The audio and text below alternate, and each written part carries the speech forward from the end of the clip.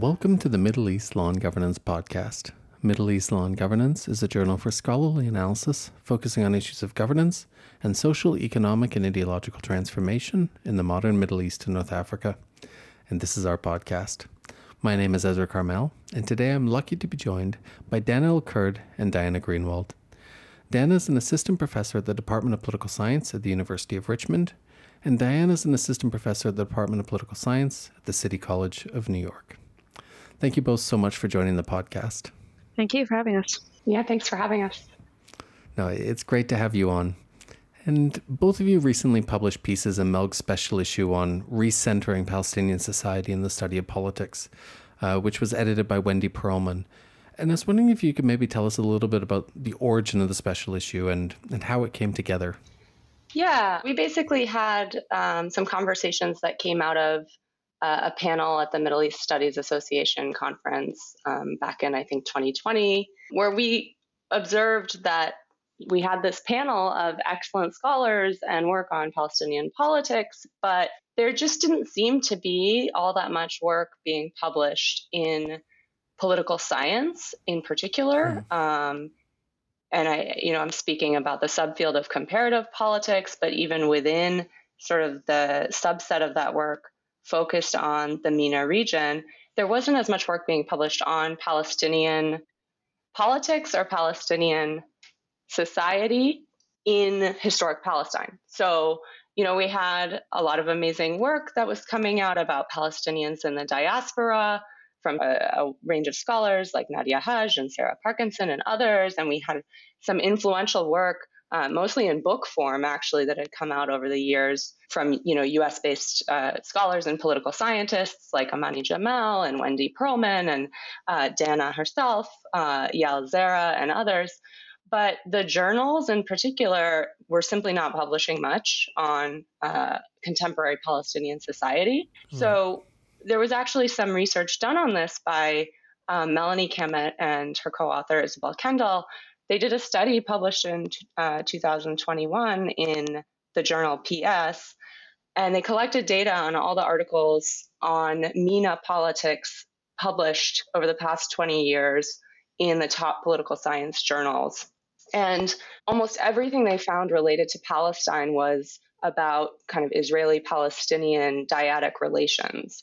So out of the 222 articles on MENA politics across 20 years, 13 journals, and many different authors, they found only 2 of those spoke to Palestinians living in historic Palestine. And so we basically brought some scholars together who were all, not necessarily all political scientists, and certainly, all the authors that we brought together for this issue do not represent, a comprehensive list of all the political scientists working on Palestine right now.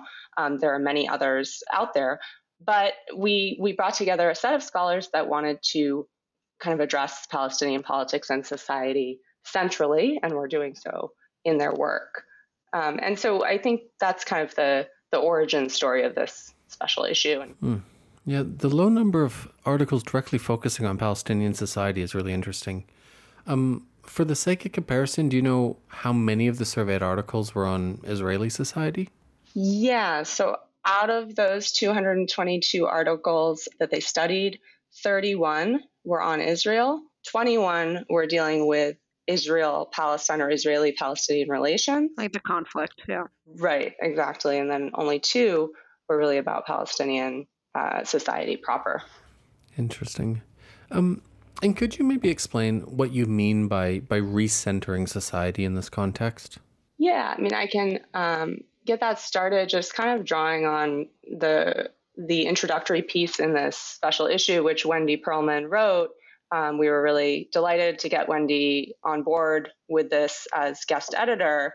But I guess, the unifying theme that we found among the authors that were involved in this issue across really kind of a diverse set of topics, methodological approaches, and substantive focus, the unifying theme was, that we're all kind of working to try to reflect and engage with and speak to the more or less ordinary or kind of regular Palestinian society. And Wendy talks about this in her piece, not just focusing on political elites, not just focusing on Palestinians as kind of recipients of Israeli policies or recipients of US or international policies, but trying to bring in kind of fresh approaches to Palestinian, agency and behavior, and really, frankly, kind of survival within the contemporary setting.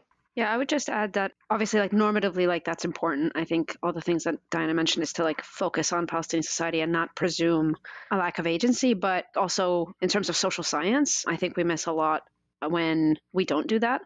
And I think that's why political science literature has been less useful in discussing the Palestinian case as it relates to the conflict, as it relates to itself, as it relates to the region. I think there's so many blind spots because we don't take that as the starting premise. Yeah. And Donna, I was wondering, why do you think Palestinians, have not been given a voice in the literature? Do we maybe neglect Palestinian voices because we see them as, not being able to have a say or influence in an authoritarian context? Or is it more to do with, seeing everything through the lens of the conflict? What do you think is contributing to this dynamic? I can see that a little bit in terms of just the context. Perhaps people presume things about Palestinian society, but at the same time, there are a lot of societies that live under authoritarianism, and we've studied them to a great extent. All the stuff on Russia, all the stuff on China. Palestine is not so unique, but I think there is this kind of exceptionalizing of the Palestinians. Sometimes it's a cop out just so that you don't have to dig in or take them seriously or things like that. If I'm going to be really frank, I think political science is kind of conservative, and the kinds of research that would center Palestinians would come to conclusions that I think the largely conservative political science discipline would chafe at. So I think that there are kind of certain biases in our discipline. This is less so in other adjacent social science and humanities disciplines, though I'm sure that's the case as well. But political science is particularly bad on this, I think. Yeah, I think there's probably to some extent that conservative kind of inclination that's almost not even necessarily ideological in political science, but is kind of baked into the way that we ask our questions. And, a lot of research, for example, seems to kind of be focused on identifying, causal effects in political science. Not that that's at all a bad thing or necessarily restrictive of doing a lot of research in Palestine, as we know from some of the great pieces in this issue, but it tends to focus on kind of more small level changes rather than, trying to understand a system that as a whole has been more or less constant and static for, at least 55 years if we're talking about the 1967 occupation, and, even longer if we're talking about since 1948. And so in that way, I think Palestine has kind of become this elephant in the room in political science that people just kind of try to work around but not really address. And I will say that on the sources of data, I don't know, maybe Diana has a different opinion, feel free to push back, but I really think that sometimes sources of information that come from Palestine or come from Palestinians are seen with some suspicion. I feel like I face that a lot when in my own research, where it's I've done all these interviews, but are you sure? I've got the survey data. Well, the limitations of survey data, and I don't really feel the same level of scrutiny towards data. At least my anecdotal evidence, dealing with colleagues who work outside this particular topic area. I think there's more scrutiny towards data from the region generally, but from Palestine also in particular. Yeah. Yeah, absolutely. I haven't conducted research in Palestine, but I've definitely seen this dynamic elsewhere in the region, taking everything from authors within the region or sources within the region as a grain of salt and seeing sort of external voices as more neutral. Mm-hmm. Yeah. And another aspect of the special issue that I think is really important is that all of the contributors are using Palestine as a case to understand a broader phenomena. So I was wondering, if you could maybe speak to the kinds of ways that Palestine as a case can help us to understand, other authoritarian contexts or relevant contexts. So I may have already said this a couple times now, but Palestine is not separate from the region, right? So like I think that a lot of the dynamics that we want to understand about the Middle East, North Africa region generally, like we can understand using the case of Palestine. So similar dynamics of international intervention. And if you want to understand kind of the impact of international intervention, I think Palestine is a good case for that. In my book, I have a theory and I apply it to different cases. And I say like it's across the state sovereignty spectrum. So I apply it to a case like Palestine that's not fully sovereign, but also a sovereign state like Bahrain. And like I try to show that the dynamics are similar, whether or not you buy my argument. But I think that certain effects can be seen across the board with regards to international intervention. Additionally, like the Palestinian Authority, the way that it functions, if you want to understand authoritarian strategies, like it's not so out of the norm. I think it can be a case that's useful for that as well. And the transnational components of authoritarianism, like if you want to kind of use Palestine as a case to highlight the kind of transnational element of modern day authoritarianism, like I think that's really useful also. Yeah. And I mean, just to add to that, I think, there's been a lot of discussion, and this isn't necessarily something that I think is centrally addressed in any of the articles of our issue, but whether, for example, in the West Bank and Gaza, if we should be continuing to refer to these as this status of this territory as an occupation, and like the terminology of occupation versus the terminology of apartheid versus authoritarianism versus, settler colonialism and colonial, indirect rule, and all of these frames. These are kind of general concepts that allow you to really bring Palestine into a literature on a whole set of other cases. And I think in particular about military occupation, and just with the current news cycle and what we're seeing with Russia and Ukraine, and a lot of the analyses coming out about obviously the perceived, outrage and illegitimacy of occupation. But those of us that study, Palestine and study the occupied territories kind of have a lens to view like, well, what happens when occupation gets normalized, right? And what happens when occupation fades into annexation? And so I think that these are, lessons that basically, it's not like we have to convince people that Palestine slots into their existing understanding of some other place in the world. It's more like, no, you can learn from Palestine about these other places. Yeah, for sure. And then shifting from what the recentering of Palestinian society can contribute to our broader, theoretical understanding, what does it tell us about Palestine itself? How does recentering Palestinian society help to capture and explain the current moment in Palestine?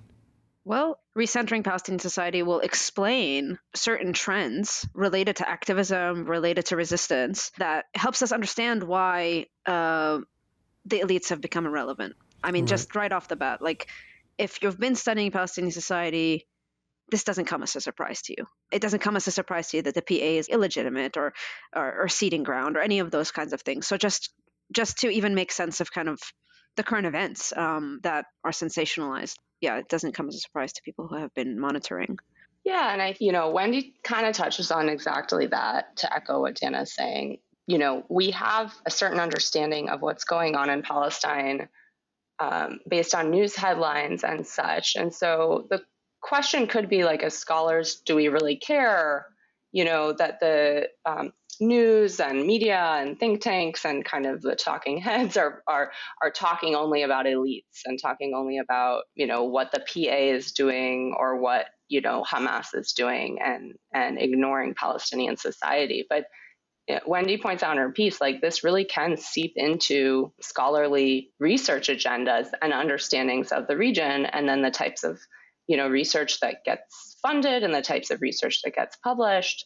And so, in her introduction of the special issue, she really kind of calls on us as social scientists to draw on some of the kind of like deep embedding within, the societal context that scholars in Palestine studies, historians, anthropologists, sociologists have been doing for a long time, and bring that level of attentiveness to political science. Yeah.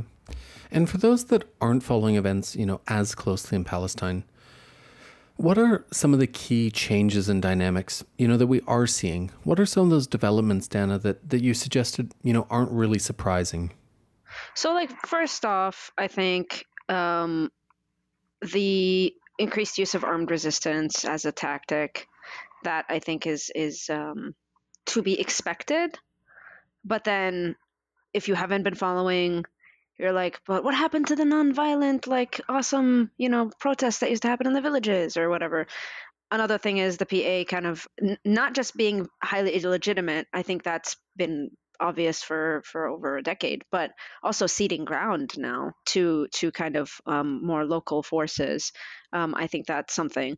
Additionally, the way that activism looks, like the Unity Intifada, I maybe surprised all of us in its scope, but people who have been following like iterations of protest movements like weren't so surprised when like particular people put together certain actions and put together certain groups and could kind of follow the thread from like 2011 2014 till today and yeah, what culminated in the Unity Intifada. Yeah, interesting. Diana, would you like to add anything onto that? While Dana was talking, I was thinking about also like the transnational dimensions that Dana's been working on more recently too. So I don't know how you're seeing that reflected in what's going on in Palestine. Like you've been writing on pro-Palestinian activism and elsewhere in MENA being repressed, but nonetheless, you did see with the 2021, the Unity Intifada, you definitely saw a lot of transnational solidarity and elevating of what was going on. So is that something that we could say is kind of like something new to pay attention to? Yeah, I think so. Like how Palestine impacts activism, not just activism, but like dissent across the region. I think that's true. But I also, like when you first started talking, I thought you were referencing like the Abraham Accords and normalization, which is another element. What that kind of transnational dynamic is doing is changing also kind of I don't know what to call it, like the bargaining frontier. What's the weird IR word that people use? Yeah, or the range or the Yeah, bargaining just like the range or bargaining something. framework. Yeah, whatever. Yeah, like the arena in which like these activists and these autocrats are basically, well, like interacting. particularly for Palestinians, I think that a lot of the state level transnational stuff has narrowed what they're willing to bargain about. It has made the conflict much more existential for a variety of reasons that we can get into if you're interested in that. But like, yeah, so how Palestine is impacting dissent across the region, kind of like bottom up, but also top down, how some of this transnational stuff is playing a role in making the conflict, yeah, just way more existential. Mm-hmm. Mm-hmm. Yeah, that's really interesting, Dana. Could you maybe, expand a little bit on that? Yeah. So with the rise of a very, very right-wing government in Israel and worsening conditions on the ground and like, frankly, fascistic elements entering kind of, center stage, Palestinians are already kind of widely accepting of the idea that there is no partner for any kind of like negotiation or peace on the other side. But then on top of that, when there's these normalization deals between the state of Israel and kind of historically like Arab allies of the Palestinians, that also makes Palestinian society much more intransigent in kind of seeing this as an existential conflict. And yeah, just there's not a lot of space for any kind of imagining of a shared future. And I want to be really careful about what I'm saying here, because I'm not claiming that like that's an irrational point for them to arrive at. It's just the conditions are really bad. But I think we have to think about like what this means for the future of the conflict as well. Yeah, and I think the developments within the new Israeli government and sort of the vocal commitment to expulsion, basically, to wielding military force and violence to compel either Palestinian submission or resorting to things like expulsion when that is ineffective. I mean, it's being stated in such bare terms that are, yeah, as Dana said, so existential. And then if at the same time you see this kind of, weakening of international support from some traditional allies, at least the governments of these countries, then, you have to turn to different tactics and find different ways to mobilize and different ways to build like society, this is where society comes back in, right? Like societal level connections and solidarity. Yeah, I think you're absolutely right. So, like at the societal level, like civil society groups who kind of have that framework, that's what they're doing. But then, like armed groups are coming to a very different conclusion. So, like, yeah, all of that is a recipe for very near future disaster where armed resistance groups are, to a large degree, kind of at odds with civil society on some of these questions. Yeah. And that makes me think about, what it means to be in the post-Oslo era and where that leaves us in terms of understanding, the shift away from the Oslo era. Was there sort of a fundamental change in the situation, or was it more sort of a matter of degree?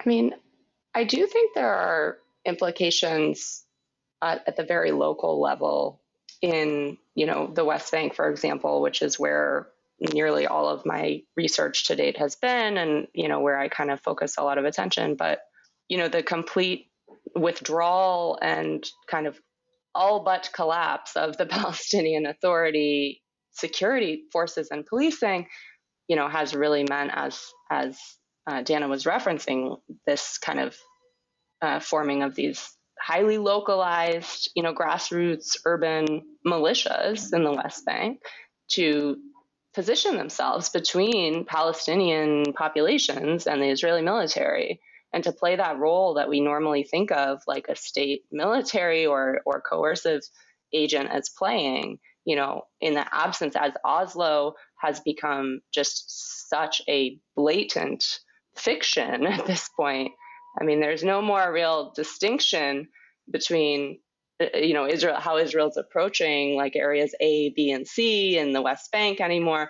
I mean, perhaps in terms of settlements there are, and the use of the land and the, expropriation of land. But, there's been a real kind of dissolving of any kind of pretense that Palestinians practice some kind of autonomous self-governance, like within these territories, and especially in the realm of policing and security. So one thing I'm, kind of trying to follow and writing a bit on it now is just this localization of the Palestinian national struggle, and how, from the perspective of the current Israeli government, the goal here is that will atomize and completely kind of denationalize Palestinians, right, towards that ultimate goal of forcing them to essentially surrender to Israeli annexation or leave or be expelled. But of course, that's not going to happen, right? Because we have decades and decades and, more of history of Palestinians at the local level, either using kind of local municipal institutions or local civil institutions, and then also forming these kind of localized defensive or armed institutions to advance the national cause. So that geographic fragmentation has always been there, but I almost think that by Israel's attempts to totally dissolve all elements of a national institutional structure, they're not atomizing Palestinians, they're actually uniting them in a way. Yeah. That really sounds correct to me. Like, I feel like the Oslo time period, like obviously it had huge impacts on Palestinian politics and Palestinian society and like levels of polarization and all of that. But the Oslo time period was kind of successful in like getting Palestinians to diverge a little bit from kind of a unified struggle.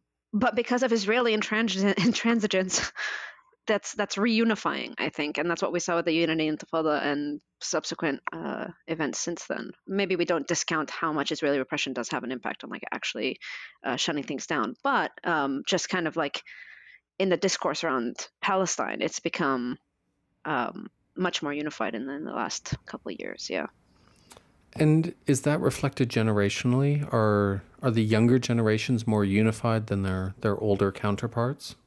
I can speak to that a little bit, just because the paper Mark Tessler and I have in this special issue does deal with generations and cohorts, and then would be interested to hear Dana's thoughts here. But I think the interesting thing is that in our paper, we're looking at a much earlier generation, and we find, yes, in a very specific setting and context, which was for our survey data, we were using really like the late 1990s up until 2000. So it was kind of the Oslo years, like right before the outbreak of the Second Intifada. Yes, there was kind of an element where men, in particular for men who kind of came of age during the First Intifada and during like the early Oslo years, they did seem to have some distinctive attitudes towards the PA and towards PA institutions when compared to other generations or cohorts.